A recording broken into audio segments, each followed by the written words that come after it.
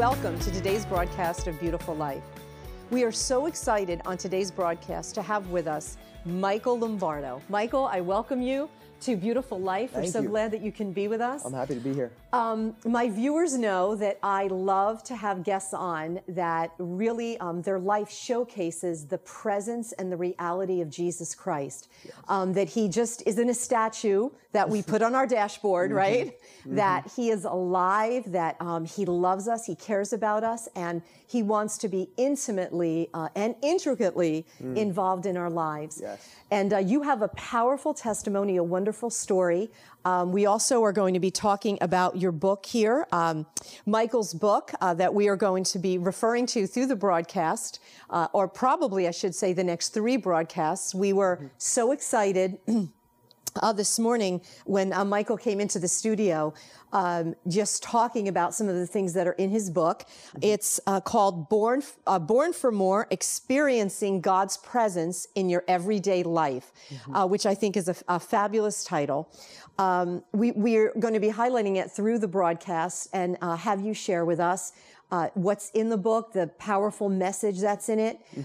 I love the title because I feel that so many times we think that God is so distant and not really intimately engaged in our lives. And I think that Christianity is the most practical reality on the planet.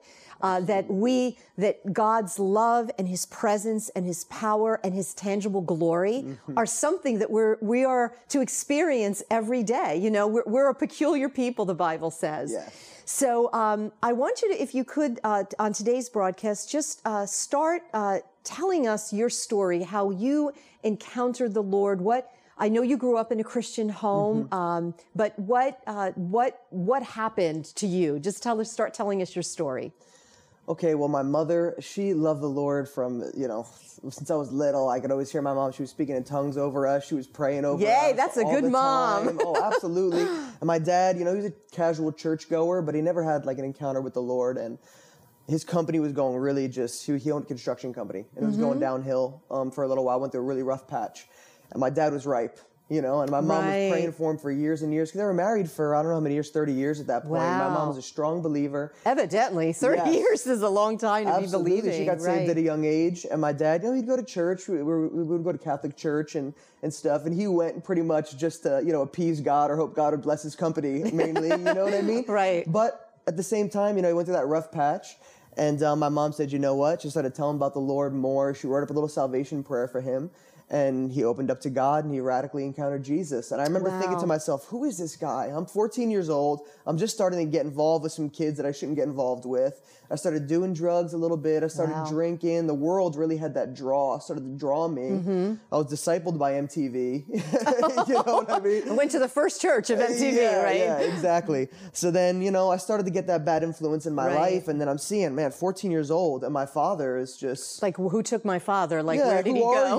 Who are you and where's my dad? Exactly. Right. And we'd stop at a gas station, and I remember one time specifically, we stopped at a gas station, and he started telling this guy that was pumping gas all about Jesus. I remember thinking to myself, man, we're going to be late for the movie. I was like, what are you telling this guy about Jesus for 20, 30 minutes? And I remember I made a vow in my heart. I actually said, you know what, this Christian thing, I want nothing to do with it. I said, whatever God is, I want the opposite. And I thought, you guys, there's Christians, but you guys are another level. You guys are Jesus freaks. And you're going to find out later that it was a good thing they were another level. Exactly. I'm glad now. I used to tell my mom, oh, yeah, I'll never go to church. I'll never be like you guys. And she's like, wait, just one day. Just one day. So I started to get involved with some really rough characters, started doing drugs, drinking, like I told you. And I don't know, it got bad. It got worse and worse. How old are you at this point? 14 years old. Okay. This is when I wow, started to you were dabble. young. Wow. Yeah, I was really young. I met a kid freshman year in high school. That was from a really all it rough takes part of is one Jersey. person, right? Yeah. Really, that's all it did take. Wow. So I started getting involved with the wrong people, and I went from doing, from smoking marijuana to harder drugs and harder drugs. Right. They say that it's not a gateway drug. I used to say things like, oh yeah, I'll never take ecstasy, or I'll never, I had these limits that I said, I'll do this, but I won't do that. And then over a period of time, weed wasn't good enough anymore. And then someone introduced pills to you. Then it's like, you Wow. know what, maybe I'll do that, but I'll never do this one. Right. And then a year goes by, Right. you're in the perfect setting for it to happen. Someone Right. offers it to you, and then it's kind of just a snowball. Wow. You know, you just go lower and lower and keep trying stuff. So for me, my favorite drug actually was ecstasy. And that's a really debilitating drug. It really destroys your brain. And Wow. they call it the love drug because it... Oh, geez. because when you take it, there's just... It produces sensations and Wow. love. It makes you... I remember I used to be like, just hug my friends. I'd be like, oh, man, I just want to give you a hug. It makes you actually feel really bold as well. It made you want Wow. to do things or able to do things that you never thought you'd be able to do before. And that was a drug that I was really hooked on for a long period of time. Wow. So what, like how many years were you, was this just through high school, or did you go, have this lifestyle? Like how many years were you in this lifestyle before something began to change? It started at 14 years old, and then it just escalated in high school. And then after high school, the parties got crazier. It got worse. Right. Did you go to college? Is that, or did you just stayed home and worked, or did you actually go to school? My dad owned a construction company, Oh, so I so just you worked worked. with him. At that time, Right. I didn't have any vision for my life. Any goals, right? I didn't have any goals. I didn't know what I You just wanted to hug everybody. That's I just wanted you to were get getting high. a degree in hugging. I just wanted to get high and just Right. have fun and just live my life. Well, when we come back, we're going to take a brief moment here for a message. And when we come back, we're going to hear more of Michael's story. I'm traveling to all 50 states. We're asking Christians to pray, to vote for candidates that stand for biblical values and engage in your community, and I'm going to be sharing the gospel. Join me for the Decision America Tour. We are back here with Micheal Lombardo. So, Mike, this is just a fascinating story. So, not only from what I know of your testimony through your book, not only did you have the battle with drugs, but now you were starting to have consequences to the lifestyle that you were living. So, tell us more about that. Some of the consequences, like the depression, et cetera, you began to experience. Yeah, well, sin is fun for a little while. You know what I mean? You know, the Bible says the consequences of sin is death, but the gift of God is eternal life through Jesus Christ. Right. So over a period of time, I started to experience, you know, the consequences. I was getting in trouble with the law. I was getting arrested. My body was feeling the effects of it and Wow. everything. So, you know, it was fun for a little while, but then at the same time, I just wasn't happy. I started to go through a depression. Instead of smoking weed and laughing and having fun with my friends, I started to think, like, wow, like what's life all about? I started to Right. get all these questions, like, is this really, I'm spending all my money doing this, and then we're just sitting around doing nothing, or we're just partying, and, you know, it's just, what's life all about? Do we Right, it's like work- futile, right? I mean, Exactly. where am I going? Where am I headed? And I'm sure it was your mother's prayers Oh, yeah. that were creating that environment, right? Absolutely. The Holy Spirit was tugging on me. Mom was Yes. praying for Oh, me. that's So now all great. these life-altering questions started coming to my mind. And I tried everything to make myself happy. I really did. I tried more drugs. I tried more relationships.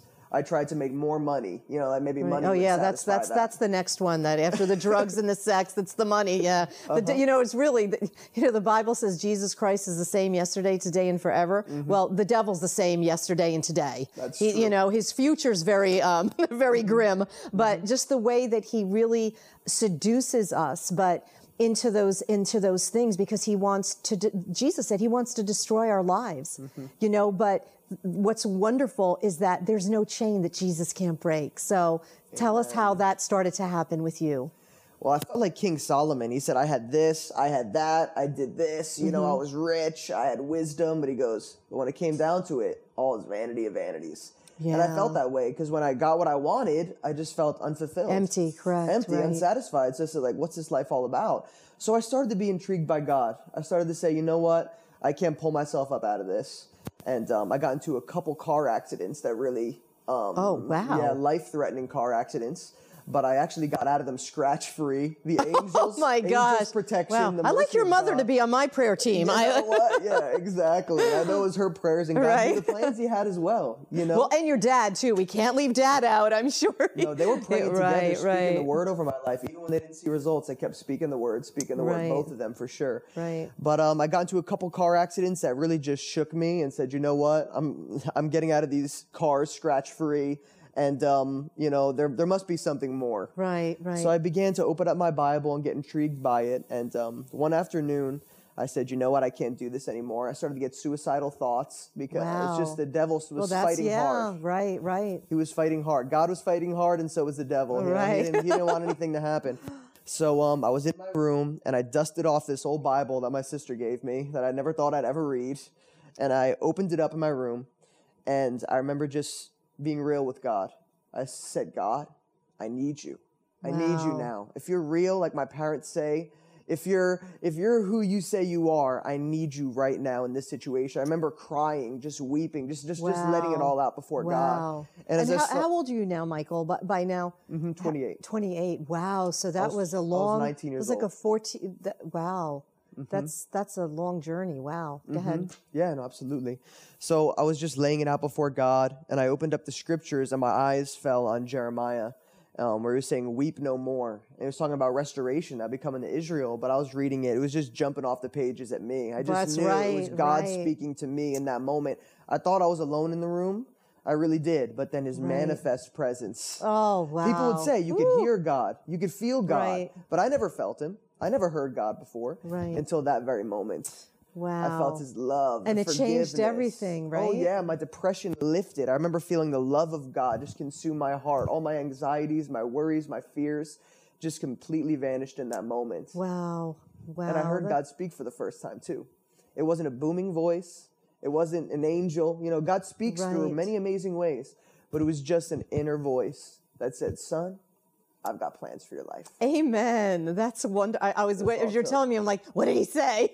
Yeah. If he just said son, but now see, that's so right. It would have been enough. But I have plans for you. It's such a simple truth. But, you know, for so many people listening to this broadcast today, that they circumstances in their lives in that same place that you were in, because really depression is, psychologists tell us that depression really is suppressed anger.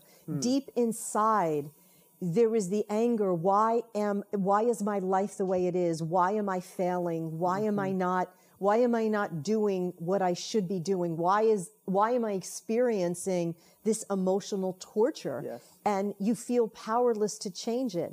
But it's at that place of powerlessness and vulnerability that God just goes, oh, now it's time to just, he like swoops in, you know, like those birds that come down, you know, the gulls or whatever that come down and just go just under the surface of the water and bring up that fish, you know. So that's exciting. So at that moment, like, did you right away tell your parents? And I did tell my parents. My mom will always relive the story. Because I was going through a lot of stuff. I was going to court at that time and everything. So I remember one time we came back from court and I was smoking a cigarette and in the front. I encountered God, but there were still some issues that hung on. Oh, sure, yeah. You know what I mean? But some things fell off me. Drug addiction fell off me right there.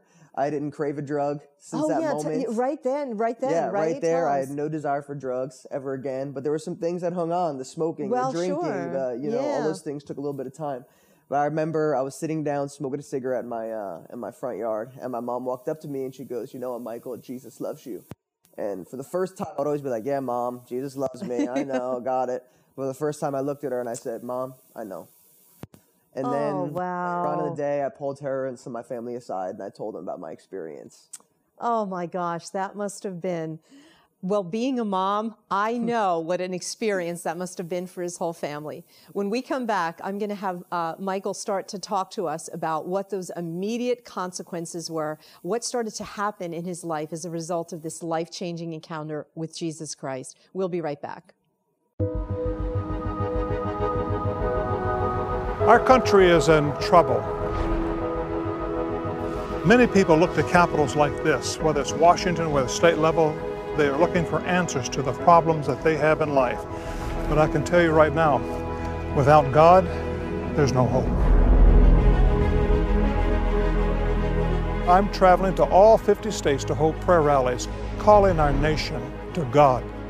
We're calling it the Decision America Tour. We're asking Christians to pray, to vote for candidates that stand for biblical values, and engage in your community. I'll challenge Christians to live out their faith at home, in public, and at the ballot box. I believe this next election may be the most important election maybe in the history of our nation, and we can have an impact on this. We're not supporting any candidates, we're not supporting any party, but we want to lift up the name of Jesus Christ. I want people to come to capital steps like this where we're going to pray. And I'm going to preach a gospel message, and I'm going to encourage Christians to stand up and let their voice be heard. So please get involved in the Decision America Tour. Go to DecisionAmericaTour.com for dates and rallies. Welcome back. We're in our final segment on today's broadcast with Micheal.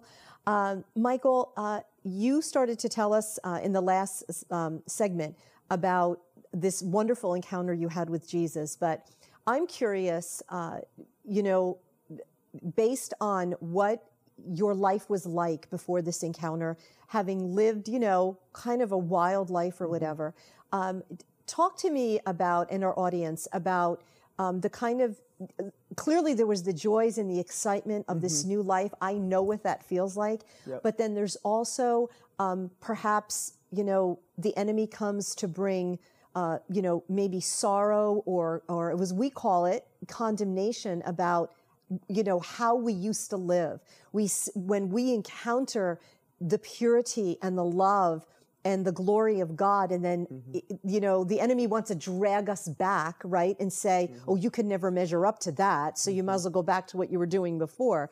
So talk to us about the joys of this new, found experience, but also any battle that you had surrounding it and how you overcame that.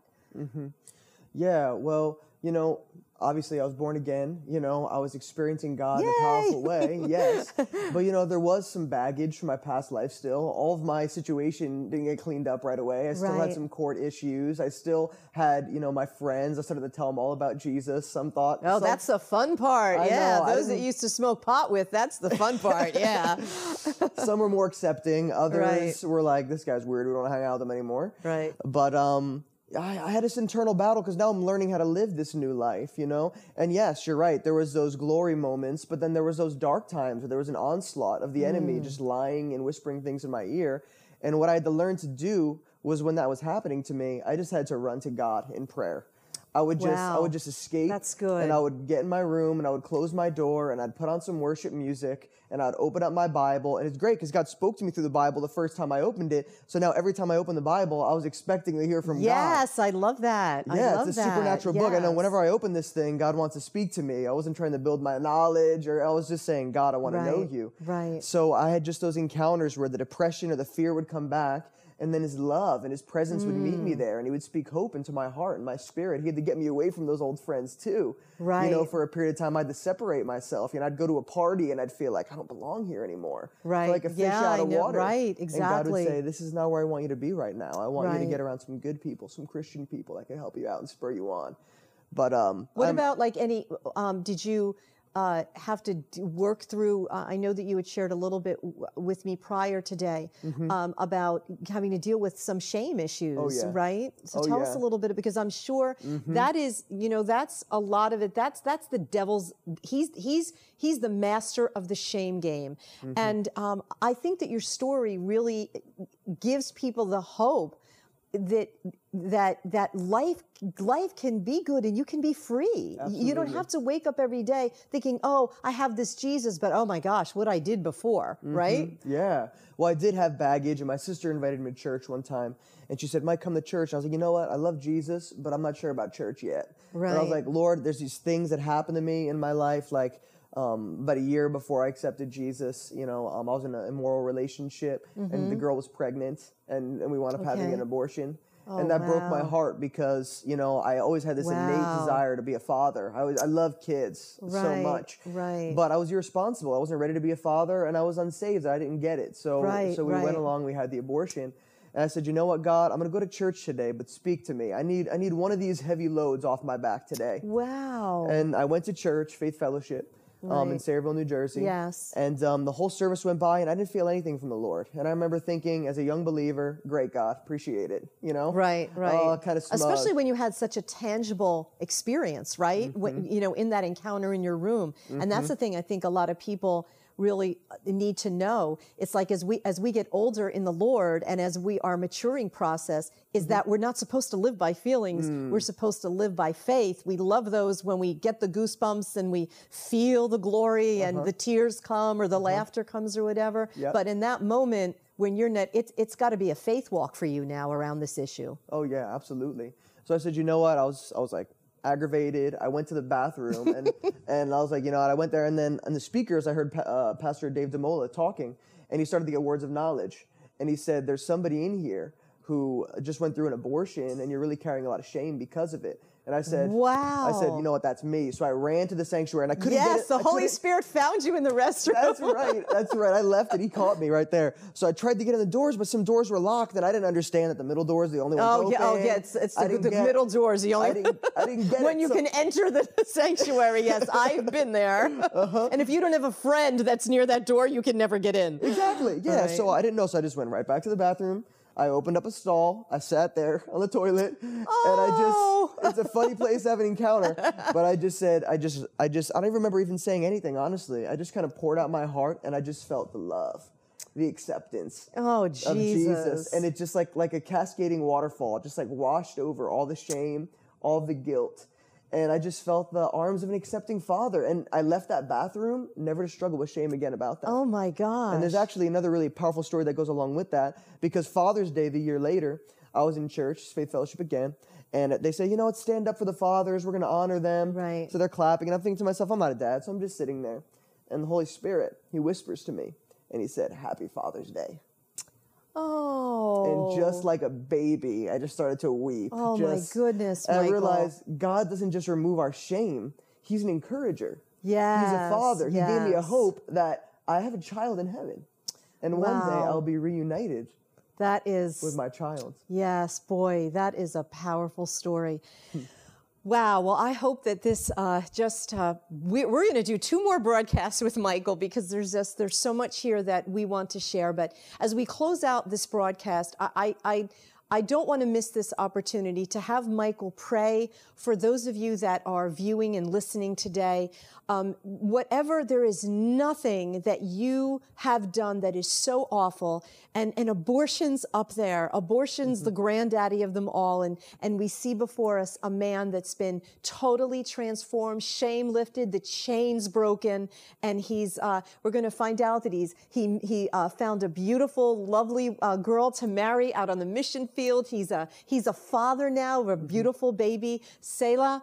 And so, Michael, will you just lead, just look into the camera and pray for those listening today. Could you do that for us as we close the broadcast? My pleasure.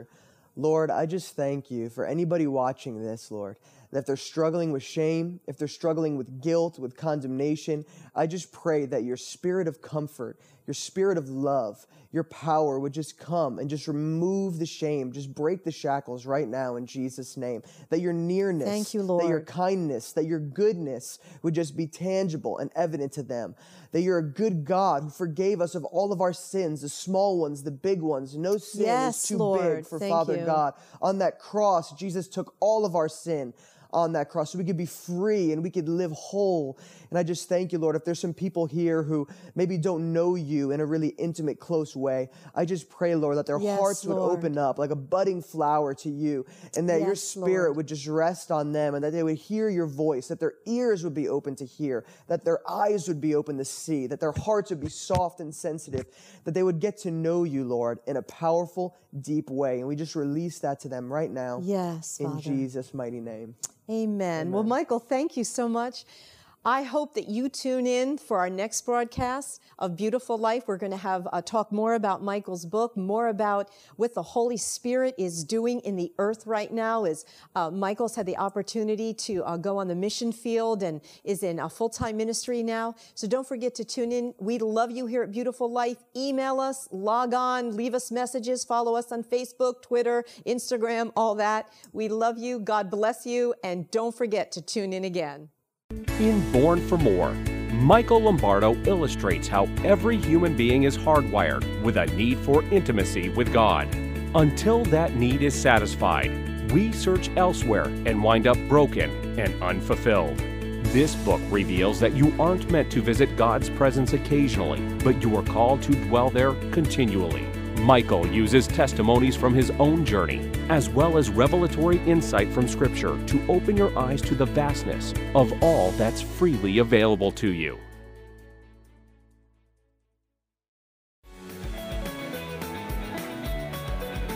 We trust you enjoyed this episode of Beautiful Life and the teaching ministry of Kathy Bixel. For more information about Kathy, her books, downloads, and CDs, please visit beautifullifetv.com. If you are interested in Kathy's teaching schedule, or perhaps you would like her to speak at a church or event near you, please email info@beautifullifetv.com. We would like to thank you for taking the time to join us, as we trust that God's blessing will continue to offer you His beautiful life. So long for now.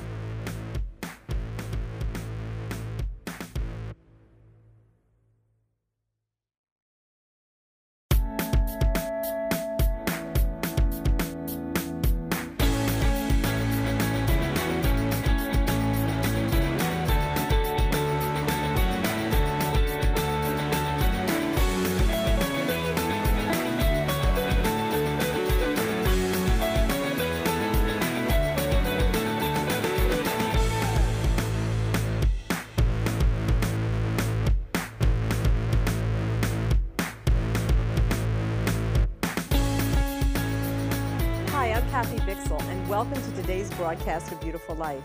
We are continuing our three-part series, interview series, with Micheal Lombardo. Micheal, welcome again to our studio today. Yes. We have been having just a wonderful time, even off camera with Micheal, as we've been doing this, preparing for this interview. We had a wonderful opportunity today. We had a great time, right? We led our makeup girl to Jesus Christ today. Right. She has been just the sweetest girl. She comes to do the makeup here, and actually, without going into detail, found her at the mall. And as my husband will tell you, I pick up strays here and there. But anyway, she has just, there's a saying, right, Micheal, that I don't know if you've heard it, but you hang around the riverbank long enough, sooner or later you slip in. That's and right. We had so much fun praying with her today, and watching just the tears come down her eyes, and seeing her receive Jesus Christ today. She was prime for the plucking, and so are you as you're listening today. That as you're watching and listening to this interview, our prayer is that that these wouldn't just be words that we are saying to you. That you will feel the presence of God. Yes. You will feel God's love, God's touch on their lives. So, Micheal, I want to talk more in this episode about your book, Born for More, Experiencing God's Presence in Everyday Life, for those of you in our viewing audience would like to see. Born for More, Experiencing God's Presence in Your Everyday Life. Tell us a little bit of how in our last episode, we talked about your journey into a radical relationship with Jesus Christ, how you were radically transformed by His love, and how you encountered Him after a life of sin and depression. So on today's broadcast, I want to talk to you a little bit about how this book was birthed in your life, and because it's actually that in itself is a powerful testimony about how you became an author. So let's just let the Holy Spirit go here and start talking. Awesome. Well, for me, growing up, I actually didn't even like reading. I would tell my mom it's with school books. I was like, I don't like reading. I'm not good at reading. I would always say that. And like we spoke about in the other interview, like one of my favorite drugs was ecstasy. And ecstasy has a serious, like, debilitating effect on your brain. It actually causes golf ball size holes to be in your brain. So over a period of time when I was struggling with depression, I started to develop a minor stutter in certain situations. I wasn't thinking as coherently. I wasn't, my creative ability with music, because I play music, that was kind of being stunted. And so it was a really rough patch in my life. And then once I came to Christ, He began to transform and restore some things in my life. And one thing that is really powerful is that this happened like probably a couple weeks into my relationship with Him, where I just got alone in prayer, and then I started to feel just waves like going through my brain. I started to feel the hand of God touching my brain. And I just, in that moment, I remember just thinking like, God, I receive your healing. Thank you, Father. I receive your healing. And I just received it in my heart by faith. And then there was multiple times after that where I'd be in prayer, worship, or at church where I just started to feel this touch just go through my brain, and I knew it was God restoring my brain from years of drug abuse. And I started to speak clearly. The stutter was gone. I was able to innovate and write and do these things like never before. And then like when I got saved, I got this new desire in my heart to write. And I thought to myself, like, write? I don't even like to read. But then I started to, right? And then I started to devour the scriptures and devour books from various ministers that were anointed that would just build my faith. So I started to love to read. And then, because God spoke that to me, I just started to, by faith, write down the different revelations he was giving me from scripture. I forced myself to write and to continue to write. And I remember I really sought God about it. I was like, Lord, if you're, you know, as a young believer, I was like, Lord, if you want me to write, then tell me when. I want to do it right away, you know? You're like, you just say that God starts to show you things about your life, and you want to just jump right in. And you're a type A anyway, I think. Exactly. So I was in a little bit of a hurry, but God had to slow me down. But I made this radical move. I said, God, I'm going to seek you about this. I went to the woods somewhere near my house, and I was like, God, I'm seeking you until you answer me. How powerful. I know. I was like, God, I'm taking this seriously. I went away to be with him, and I heard him whisper in my heart 7 years. And 7 years was about last year when I started writing this book, and there was lots of prophetic words and confirmation on it, and I just... Well, it really is wonderful, and the title of it, "Born for More," I think is so relevant. We were actually talking during the break that you and I were talking about the fact that, you know, there's a part of the church that is what we like to call nominal Christianity, or is a good term, you know, church people use. Nominal Christianity. I'm a Christian. I'm going to heaven. And I go to church on Sunday, and I'm a good person. Even by grace, I'm a good person.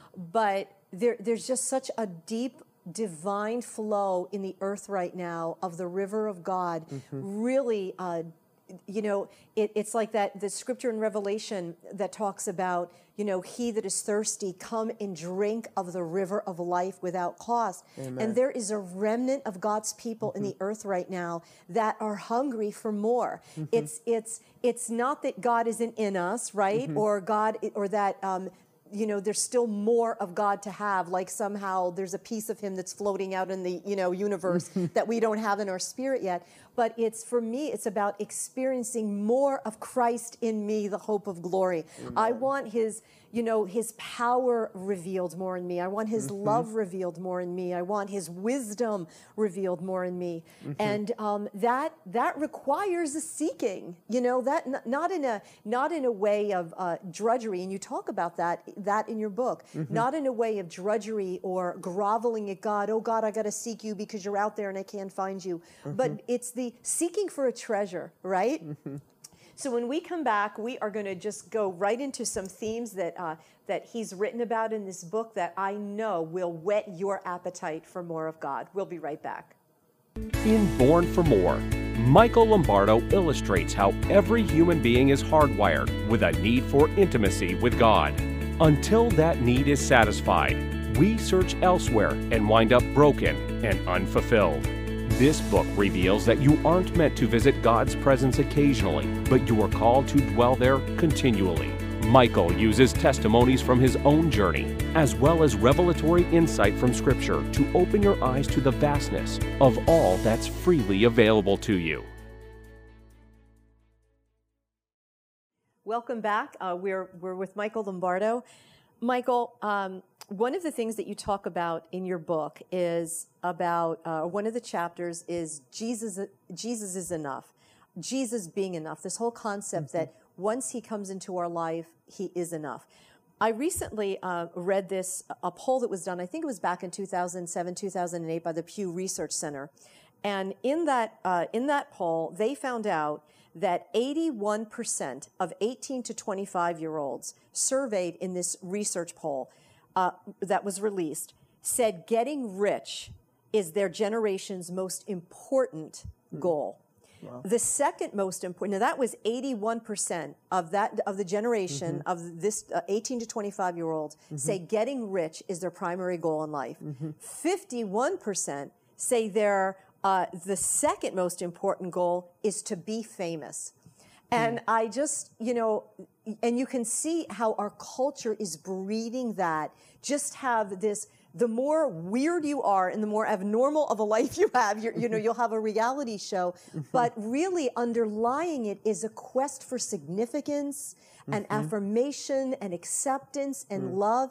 And the generation sees that media will give you that, but it really doesn't. And so it's become about the best picture you can put about yourself up, or, whatever. But I thought we ought to have something deeper, right? And I believe this generation, the Spirit of God is moving in this generation to recognize that there is more. There's something, there is more, like your book says, there's more. So talk about that part about Jesus being enough.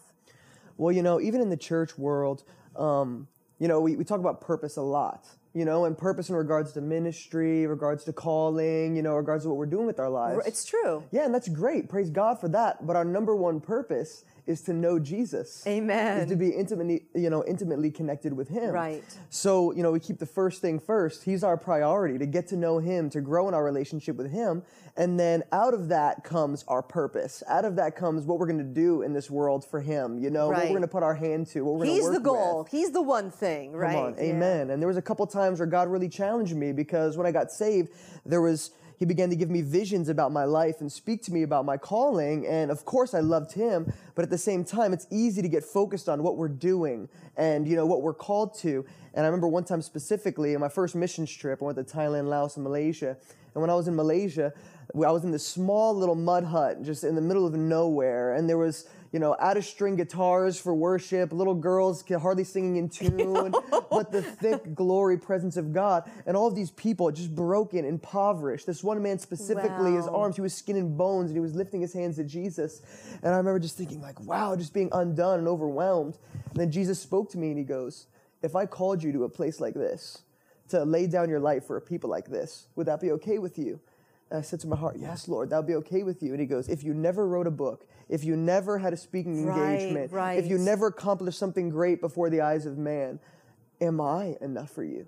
Right. Wow. And it just cut me to the core. He wasn't taking away my dreams. He wasn't taking away the things that He gave me and the purpose that He gave me, but He was recalibrating my heart.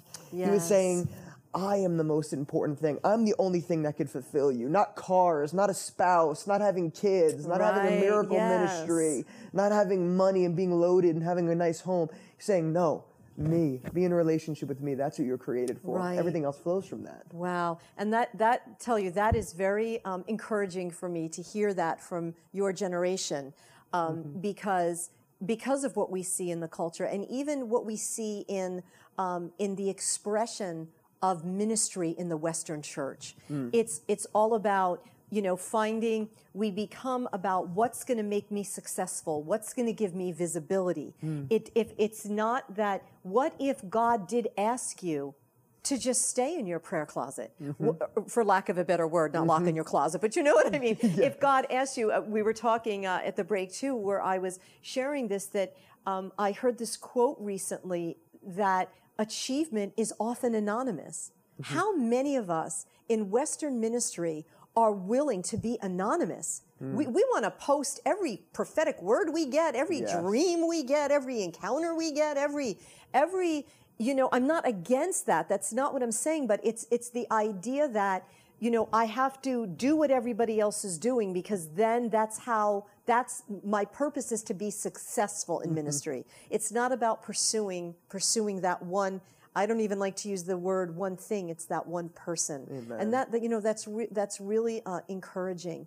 And you also write in your book about having that call, about the high call that comes with being a believer, that once you know that Jesus is enough, your life now becomes motivated by something else besides what the world dictates should motivate us. So talk to us a little bit about that high call. About 4 or 5 years ago, I was actually in Bible school, Christ for the Nations, and I was walking to my class, and I just had a vision from the Lord, and the vision was the throne of God, but it was at a distance, and there was an army coming forth from the throne of God.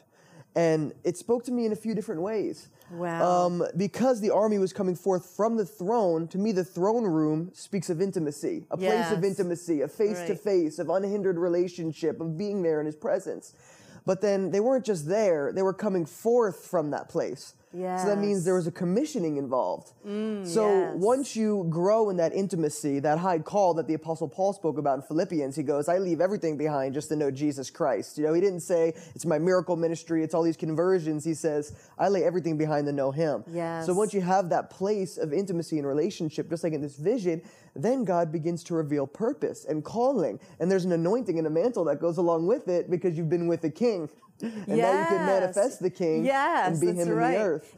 That's true. It's like I'm sure you've seen this, the old the picture that I saw many years ago, the bride of Christ with army boots. Amen. You know, it kind of seems like a contradiction, but you know, it's being a happy warrior. We have the joy of the Lord, but yet the Bible is filled in the New Covenant, in New Testament writings, using militaristic metaphors to describe the bride of Christ. That's right.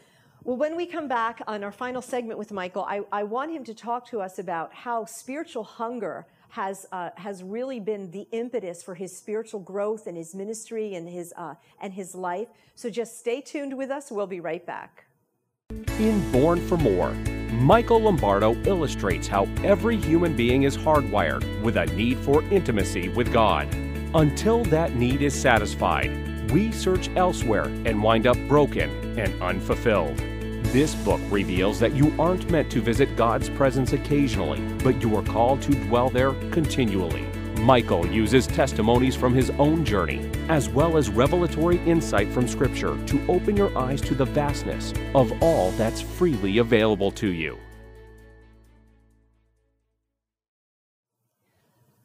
Well, we're back with Micheal Lombardo talking about his book, Born for More, Experiencing God's Presence in Everyday Life. We've had some wonderful things we've talked about already. One of the things topics that you covered here, which of course is my favorite, is about divine hunger.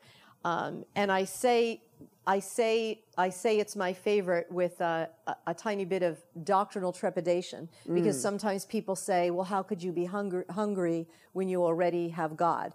Well, I don't know about you, but I happen to like chocolate, and one M&M isn't enough for me. So I like the whole bag, right? So when I look at spiritual things, it's like once you've tasted of something good, right?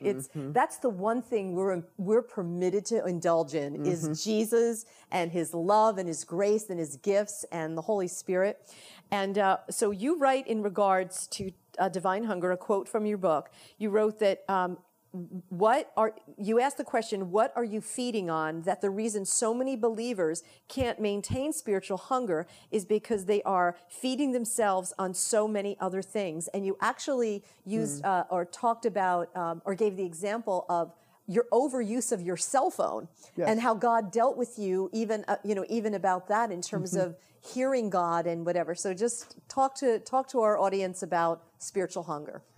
Yeah, well, now in the social media age, you have Twitter, you have Facebook, you have all these different things. You can get so consumed. You have a smartphone. You can look up any bit of information you could ever possibly want. And it's a good thing. I love my smartphone. Right. I do. I'm on it often. And that's something that God had to challenge me with, because I have this phone and I could just flip through social media all day, look at people's posts, say amen to things, click like or whatever. Then I could be watching videos and videos and videos. And one time specifically, I was working for a limo company for a little while when I first got married, and I was just waiting for the plane to land. I was going to pick someone up from the airport, and I was just flipping through social media, and I heard the Holy Spirit kindly but firmly say, you could be spending time with me right now.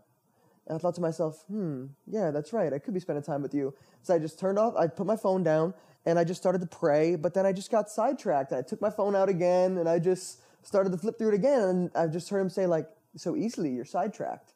And I thought to myself, man, that was like second nature to just open up my phone again. It is. It's almost like habit. Yeah, just like habit. But what was powerful about that story was it isn't just the principle of, not like we're trying to communicate a religious thing. Oh, you can't be on your cell phone because you have to be thinking about Jesus all the time. Absolutely. It's what you heard. When tell the audience what you heard at that time. Yeah. So he said, well, so easily you're preoccupied. So then I'm like, okay. So I put it down.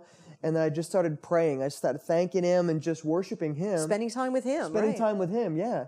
And then I had this encounter with him where he revealed himself as Father, and he really just lavished his love on me and his laughter. He was laughing, and there was such joy. And then all these things started to pop into my mind about the nation of Cambodia. And I was there about a year before that doing a short-term missions trip. I led a team there of 18 with Iris Global.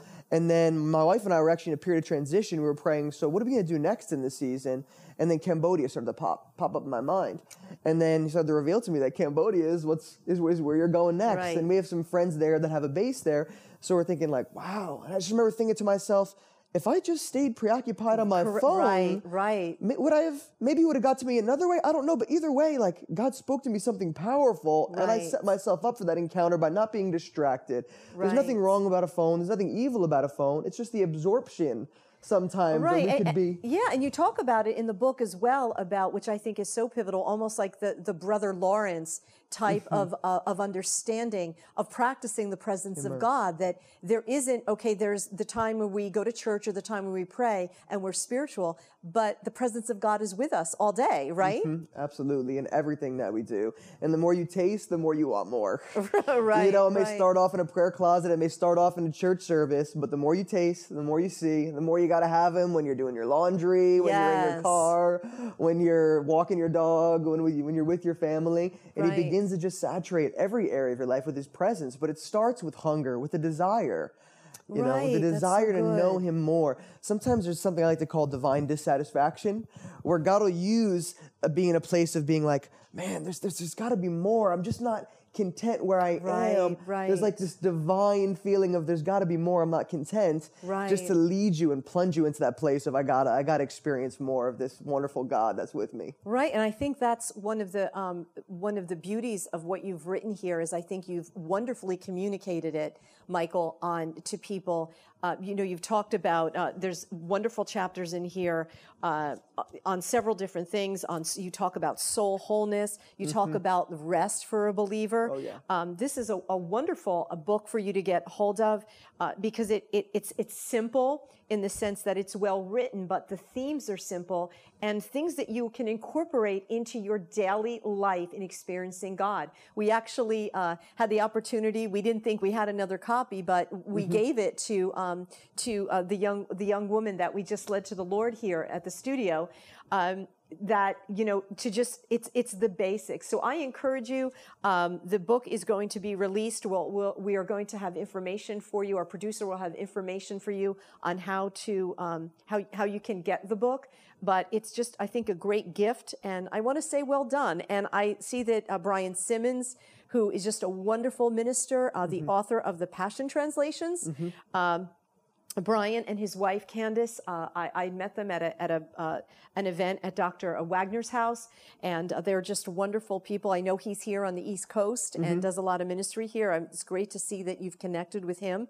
And so as we close out the program today, I'm going to have Micheal just pray for our audience again, and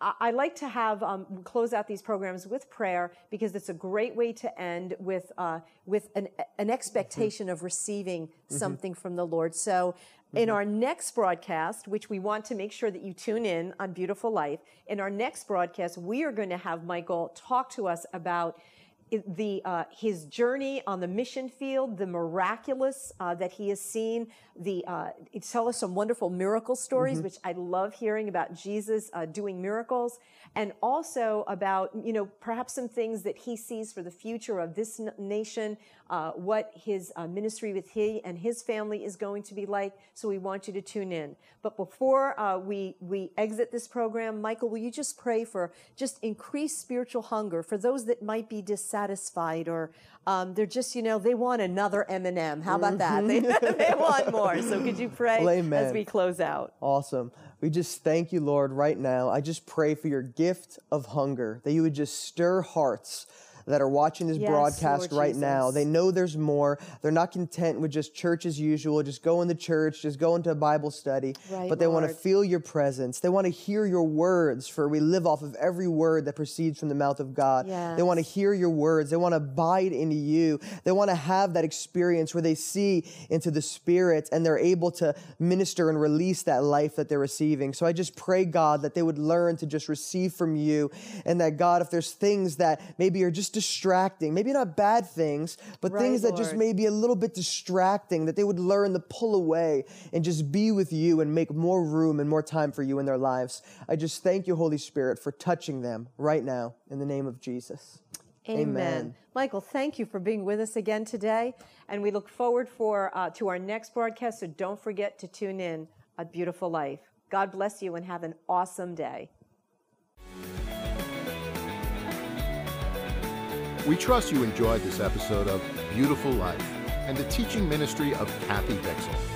For more information about Kathy, her books, downloads, and CDs, please visit beautifullifetv.com. If you are interested in Kathy's teaching schedule, or perhaps you would like her to speak at a church or event near you, please email info@beautifullifetv.com. We would like to thank you for taking the time to join us, as we trust that God's blessing will continue to offer you His beautiful life. So long for now.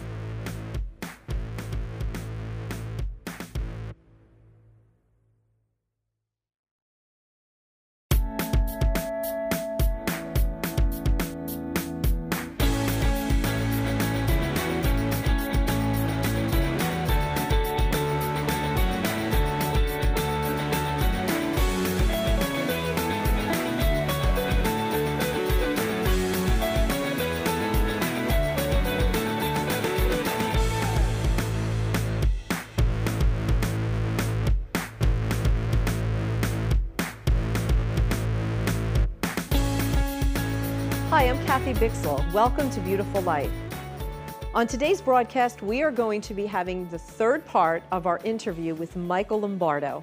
As many of you know or have watched the previous broadcast, he has a powerful testimony of God's transforming love.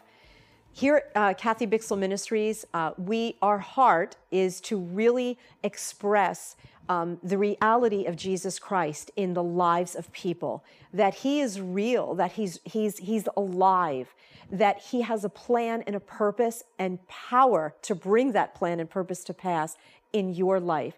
And so as we start our broadcast today, my hope is that as we hear this final installment of his interview, that you too will be encouraged, inspired to believe for the impossible in your life. So, Micheal, it's great to have you with us again. Glad to be here. Glad to be We've had a wonderful time off camera and on camera. That's right. It just thrills me to just see someone of your age just be so gifted with maturity spiritually and emotionally. And I know that that's the Lord. You know, you probably look back sometimes and see your life as a, drug addicted, 15, 16-year-old, never thought you would be doing this and living this kind of life. Now, what I'd love to do on today's broadcast is we talked a lot about your book and your journey to faith, but I just want to hear you talk about your life on the mission field and what you're seeing, as a young person today, what you're seeing the Holy Spirit do in the earth and what you're expecting and what your hope for the future is, and based on the things you've already seen. Mm-hmm. A while back, actually, when I was at Christ for the Nations, when I went to Bible school for 3 years there, that's when I started to get introduced to overseas missions. Mm-hmm. A teacher of mine, very prophetic, amazing woman, she took me to Thailand, Laos, and Malaysia 2 years in a row. And it was life-changing for me. It was life-altering because we're so used to just the Western world, the church. Right. And then you go out and you see the conditions, of the world, and you see the poverty firsthand. Yes, it's not just on a TV. You see the temples, the massive temples erected to these different gods, and it's not common for us in America to see an altar on the side of the road and people bowing down and worshiping with incense. Right. It's true. It's absolutely. And before I went on my mission trip, God showed me a picture of the earth, and I saw it glowing, the continents glowing. And God was saying, they're waiting for you. The world is waiting for you. The world is waiting for you. And for me, that's not just, I took it for myself, but that's believers. He's waiting for the church. He's waiting for us. We're the answer. Amen. Exactly. That's exactly it. So my first mission trip went to Thailand. We wound up going into youth, into schools where it was youth, a bunch of high schoolers, and we preached the gospel to over 3,000 youth. Oh, that must have been so exciting. It was remarkable. There's this missionary just laying down his life, and he called the kids up if they wanted to receive Jesus, and so many responded to the altar call. We're preaching next to Buddhist altars, and these kids are just for the first time feeling the love of God. They're crying while Jesus is ministering to them, and they were connected to churches so they could grow and thrive in their faith. And even going into Laos, a communist country where people are being persecuted for their faith. Right. It's just, it was life-changing for me. Now, how much time did you spend over there? Did you just do trips, or were you there for extended periods of time? It started off with short-term trips. After I graduated Christ for the Nations, I started working with 2 different missions organizations, Go To Nations and Iris Global, and I really got stuck with Iris. Which is wonderful. Heidi Baker and Roland Baker, they're doing incredible things. The miracles, the power, the stuff that they're seeing over there, and the acts of mercy, it's remarkable. They're changing the world. It's true. Yeah, the blind eyes opening, the blind eyes opening, the deaf ears opening. It's just remarkable what they're doing. Heidi, I've been in several of her meetings with women on the front lines, been in her services, and it's tremendous. Not even so much her services, which are tremendous because they're not her services. She's just the vessel. It's the Holy Spirit, really his services. But I personally believe that her and Roland have single-handedly been the imparters of passion for missions. Oh, yeah. For this generation. Oh, yeah. I know wherever I go, the churches I go to, and at my age, which my team is always laughing at me. I always say, when I tell them a story, I say, oh, back when dinosaurs roamed the earth, and so recently one of them got me a little dinosaur. They go, stop that, you're not that old. But when you get on the other side of 50 and you have, you see young 20 and 30-year-olds, and the desire is there. You kind of see yourself, what you were like, but you also see, for me personally, I see the increase of the glory of God, on this generation. That should be increasing, right? We should want to propel, I should want to propel you, which is why you're sitting in that chair today. I want the audience to see what God is doing in this generation. This generation is just not, a tribe of, narcissistic, fame-induced, hungry, wayward, sitting in their mother's basement, people, young people that there really is a hunger that's arising, and it's manifesting in a heart to go to the nations. And when I go to these churches, and I know Cindy Jacobs had prophesied about even young musicianaries, and you see them, bringing the sound of worship to other countries, and it's exciting what the Lord is doing. It really is. Absolutely. People young and old just laying down their lives, catching the heart of God. And going to the East. And I recently had a dream. Where it was the younger generation, but all the gray hairs. Oh, yeah. The sanctuary was filled with the gray hairs, but yet it was a new thing that God was doing, because we need one another. Absolutely. Your passion fuels our movement forward, because we can be hit with, oh, you're done. There's nothing else to do. But we look at you and go, well, no, we're not done. we have more. But also, it's the sense that you need our wisdom. Absolutely. We've been through some things. So when we return, I'm going to have Micheal tell us some miracles. We're going to hear some miracle stories. We'll be right back. In Born for More, Micheal Lombardo illustrates how every human being is hardwired with a need for intimacy with God. Until that need is satisfied, we search elsewhere and wind up broken and unfulfilled. This book reveals that you aren't meant to visit God's presence occasionally, but you are called to dwell there continually. Micheal uses testimonies from his own journey, as well as revelatory insight from Scripture, to open your eyes to the vastness of all that's freely available to you.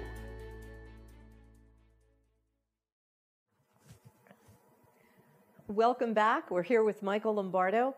And Micheal, when we ended the last segment, I want to hear all about your miracles, but I remembered that what I really want to hear about is how you met your wife in Mozambique, because I think that's just in terms of what your history was, how God just restored even that area of your life, that it's just not all about ministry, it's about family. So just tell me how you met her and what's going on now? Well, my wife, we actually met overseas. We met in Mozambique. I tell people that in America, they're like, oh, how'd you meet your wife? I'm like, oh, I met her in Mozambique. They're like, did you bring home a Mozambican? Or like, no. Well, with Iris Global, they have a mission school that's focused on the presence of God, relationship with Him, but then also doing the stuff, going out there with the poor, visiting the jails, preaching all over Mozambique. So it's a 2-in-1 school. How long were you there? They're usually 9 months, because I actually have a spiritual daughter that's going. What is it, like 9 months were you there? Yeah, well, it's a 3-month school. Okay. But so I went through the school, and then I staffed 2 schools. So altogether, I was there for pretty much 10 months. I did some missions with them as well. Okay, so get to the gory details. Well, coming out of a lot of bad relationships in my past life, when I got saved, I was like, you know what, Lord, I want the right one. I don't want to date. I don't want to go looking. So I just had a period of time where I was just like, me and you, Lord. I just focusing on that stuff. That's great. And then I met my wife doing what I love to do. We were on the missions field. She was a student. I was a staff member. And we were under great leadership that helped guide us along the way. And we were praying like, Lord, is this the one you have for me? I remember just being honest with God, saying, God, if it's her, great. If it's not, I don't want it. Right. I just want the perfect one that you have for me. Well, she is a cutie pie, so I will validate that she is the perfect one for you. God is good. And her name is Selena, right? And where did she go to Mozambique from? She's from the States? She's from Texas. Oh, okay. Oh, yay, Texas. I love all my Texas friends watching this. I know you're watching this. Mm-hmm. Yep. Oh, so she came from Texas. And it's really cool. God actually confirmed our relationship. Before I even met my wife, about 3 years before I met her, I had a dream that I was in the missions field somewhere, and there was this little girl I knew as my daughter. She was about 6, 7 years old. And in the dream, she was moving in the Holy Spirit and praying for people and prophesying. And in the dream, I picked her up and I was swinging her around, and I woke up just feeling such a sweet sense of God's presence, and I knew that her name was going to be Selah, which is a word in Psalms, which means to pause and to reflect and to ponder on God. Wow. So I just knew it. And then I meet my wife, right? And that night where I said, God, I like this girl, but, is this the one you have for me? That night I wound up spending a little bit of time with her, and we actually met doing a little bit of worship together. So we had a guitar, we were doing some worship. And I said... How spiritually romantic. Right. It's just that Christian romanticism there. But it is. But, I mean, we laugh about it, but... it's how the Lord connects us. I mean, that's a big thing to people now, is meeting someone to spend the rest of their lives with. And absolutely. What I think is, it might sound like we're over spiritualizing it, but truly, I mean, I'm listening to your story. I had a dream that I married my husband before I even met him. Mm-hmm. People don't realize how important it is to be married to the right person for the rest of your life. Yes. I'm just actually tomorrow, I'm going to be married 32 years. Wow. Congratulations. Yeah. Oh, yeah. Wow. See, I told you it's when dinosaurs walked the earth. Oh, no, I don't mean it that way.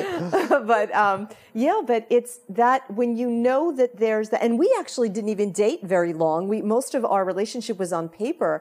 But he's still the one that makes me laugh. He's my biggest cheerleader. That's so important. And he loves God. He's a very quiet, he's like John Wayne, he's not as big as John Wayne, but he's quiet, and as the Bible says, in quietness is his strength. I'm the yacker, the people lover, I know that sounds terrible, like he doesn't love people, but he loves me. He lets me love them. That's what it is. He comes in at the end. But it's so important for people to recognize that, not to worry about finding a spouse, that concentrate on following Jesus, on loving him, worshiping him. I did the same thing. I went to Bible school and just said, I'm not dating anybody. And I married a golf pro, which had nothing to do with, nothing to do with the ministry. Absolutely. But go ahead and tell us what then happens, right? After you get married and everything. Well, the fish of that story, we were worshiping together, right? And then I said, Selah. And she goes, oh, that's my daughter's name.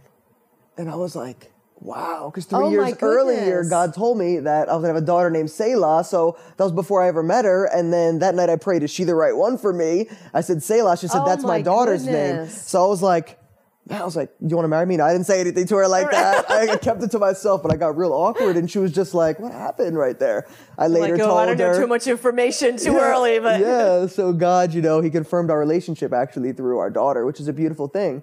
But so we got married, and we thought we were going to go gung ho on the mission field right away. We had India in our sights. Wow. And God He slowed us down in the process. We had a hard time getting a visa, and I felt like everything was like trudging. And God spoke to me, and He says, "Don't give birth to an Ishmael."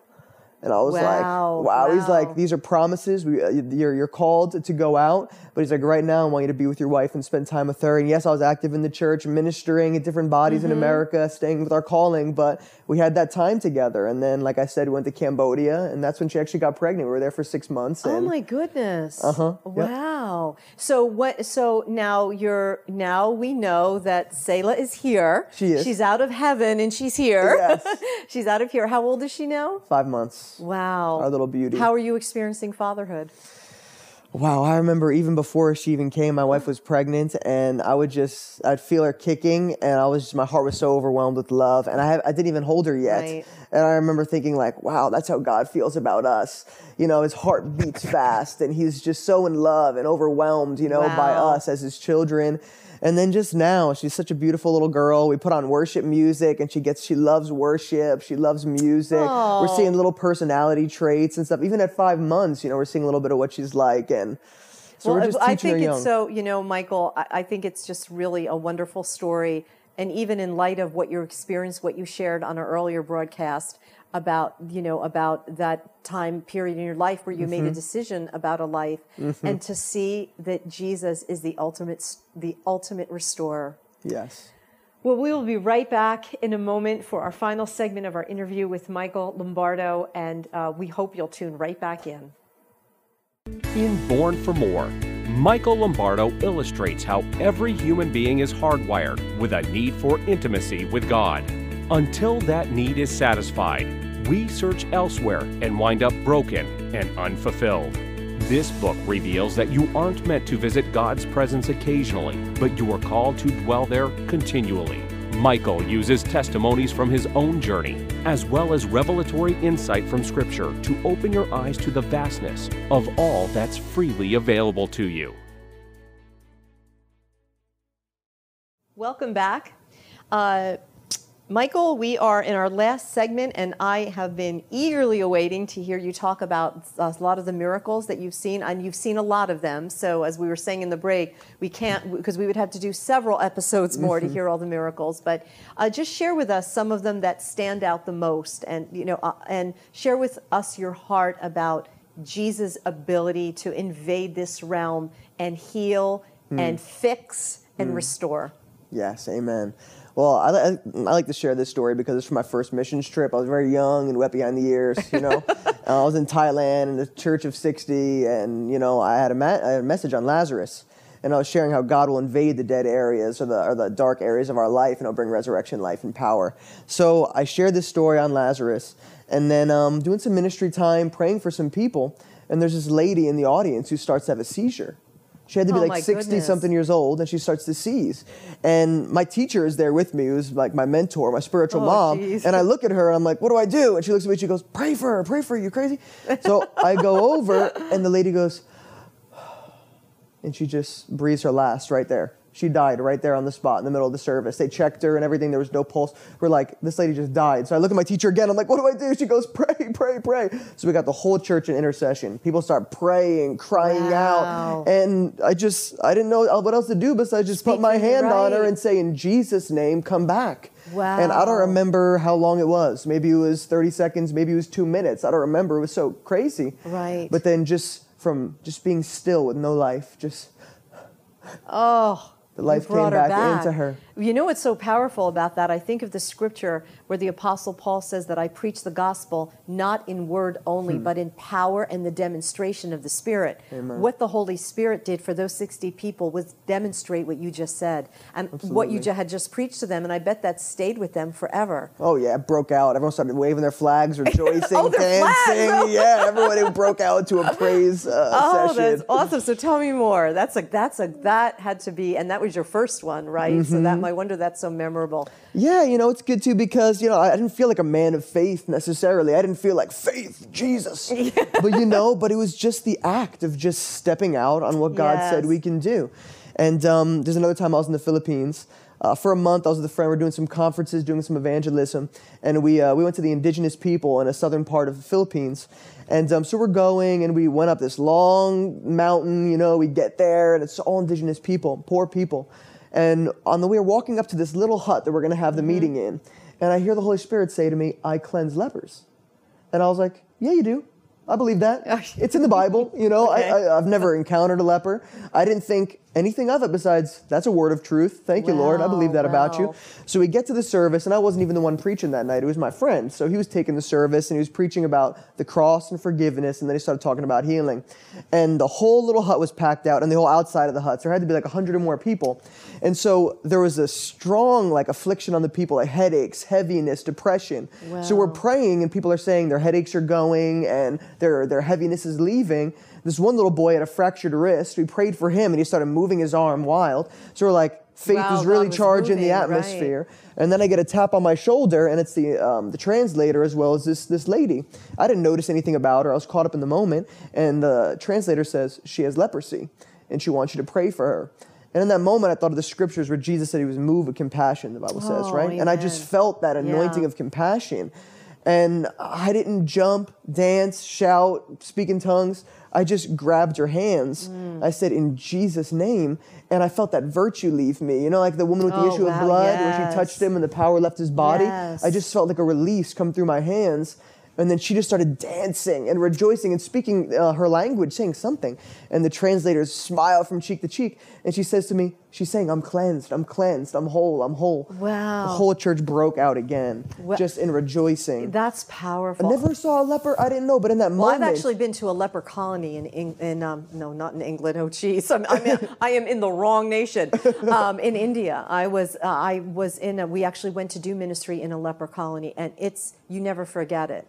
And it takes just the visual to just see the shame and the degradation of their flesh, and to just see them. That's why I think when we hear the story in the Bible of the 10 lepers and only one came back, I always think of that. It wasn't like it was people that had 10 tumors.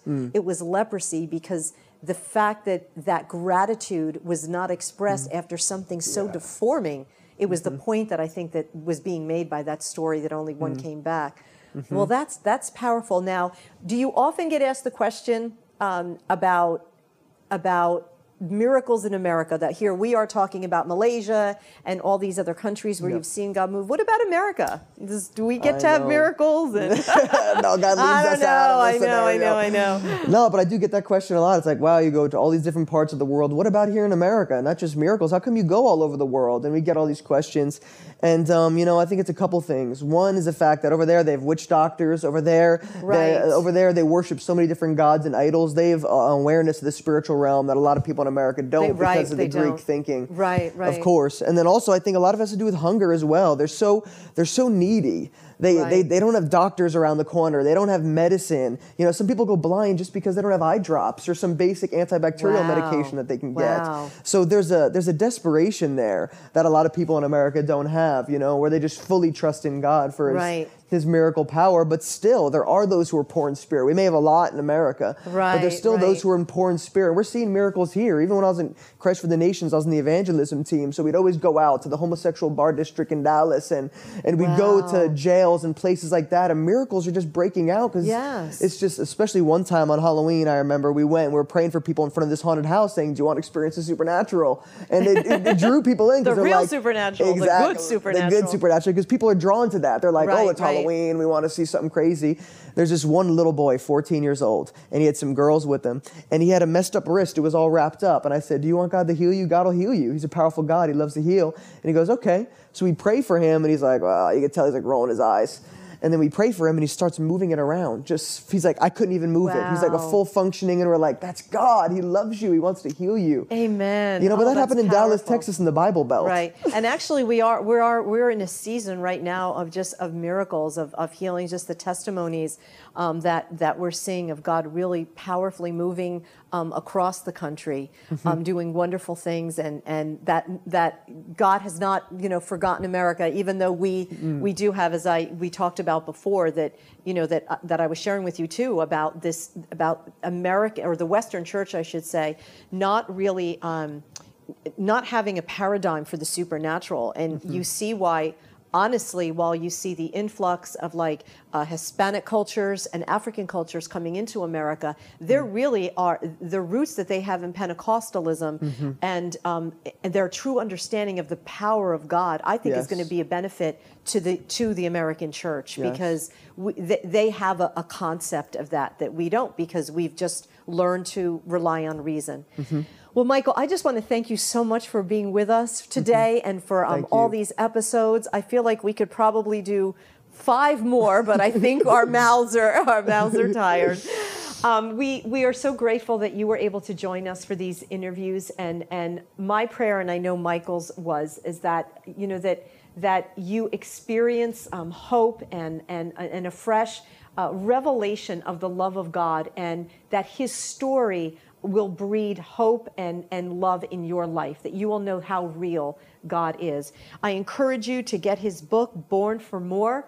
Michael also has a website that you can go to. The information for that, our producers will make available for you on in a commercial type thing for you to see. But it's, from what I understand, it's www.lifepouredoutinternational.org is where you can contact Michael. You can find out about where his speaking engagements are, how to get his book, and just stay in touch with this powerful man of God. I believe that this powerful young man of God, that we're going to be hearing about him and his family and what they are imparting to their generation for many, many years to come. God bless you. We here at Beautiful Life, we love you. We thank you for your support financially. We thank you for your prayer support and for just being our partners in faith. We love you. God bless you. And don't forget to stay on that pathway, as Psalm 16 says, to your beautiful life.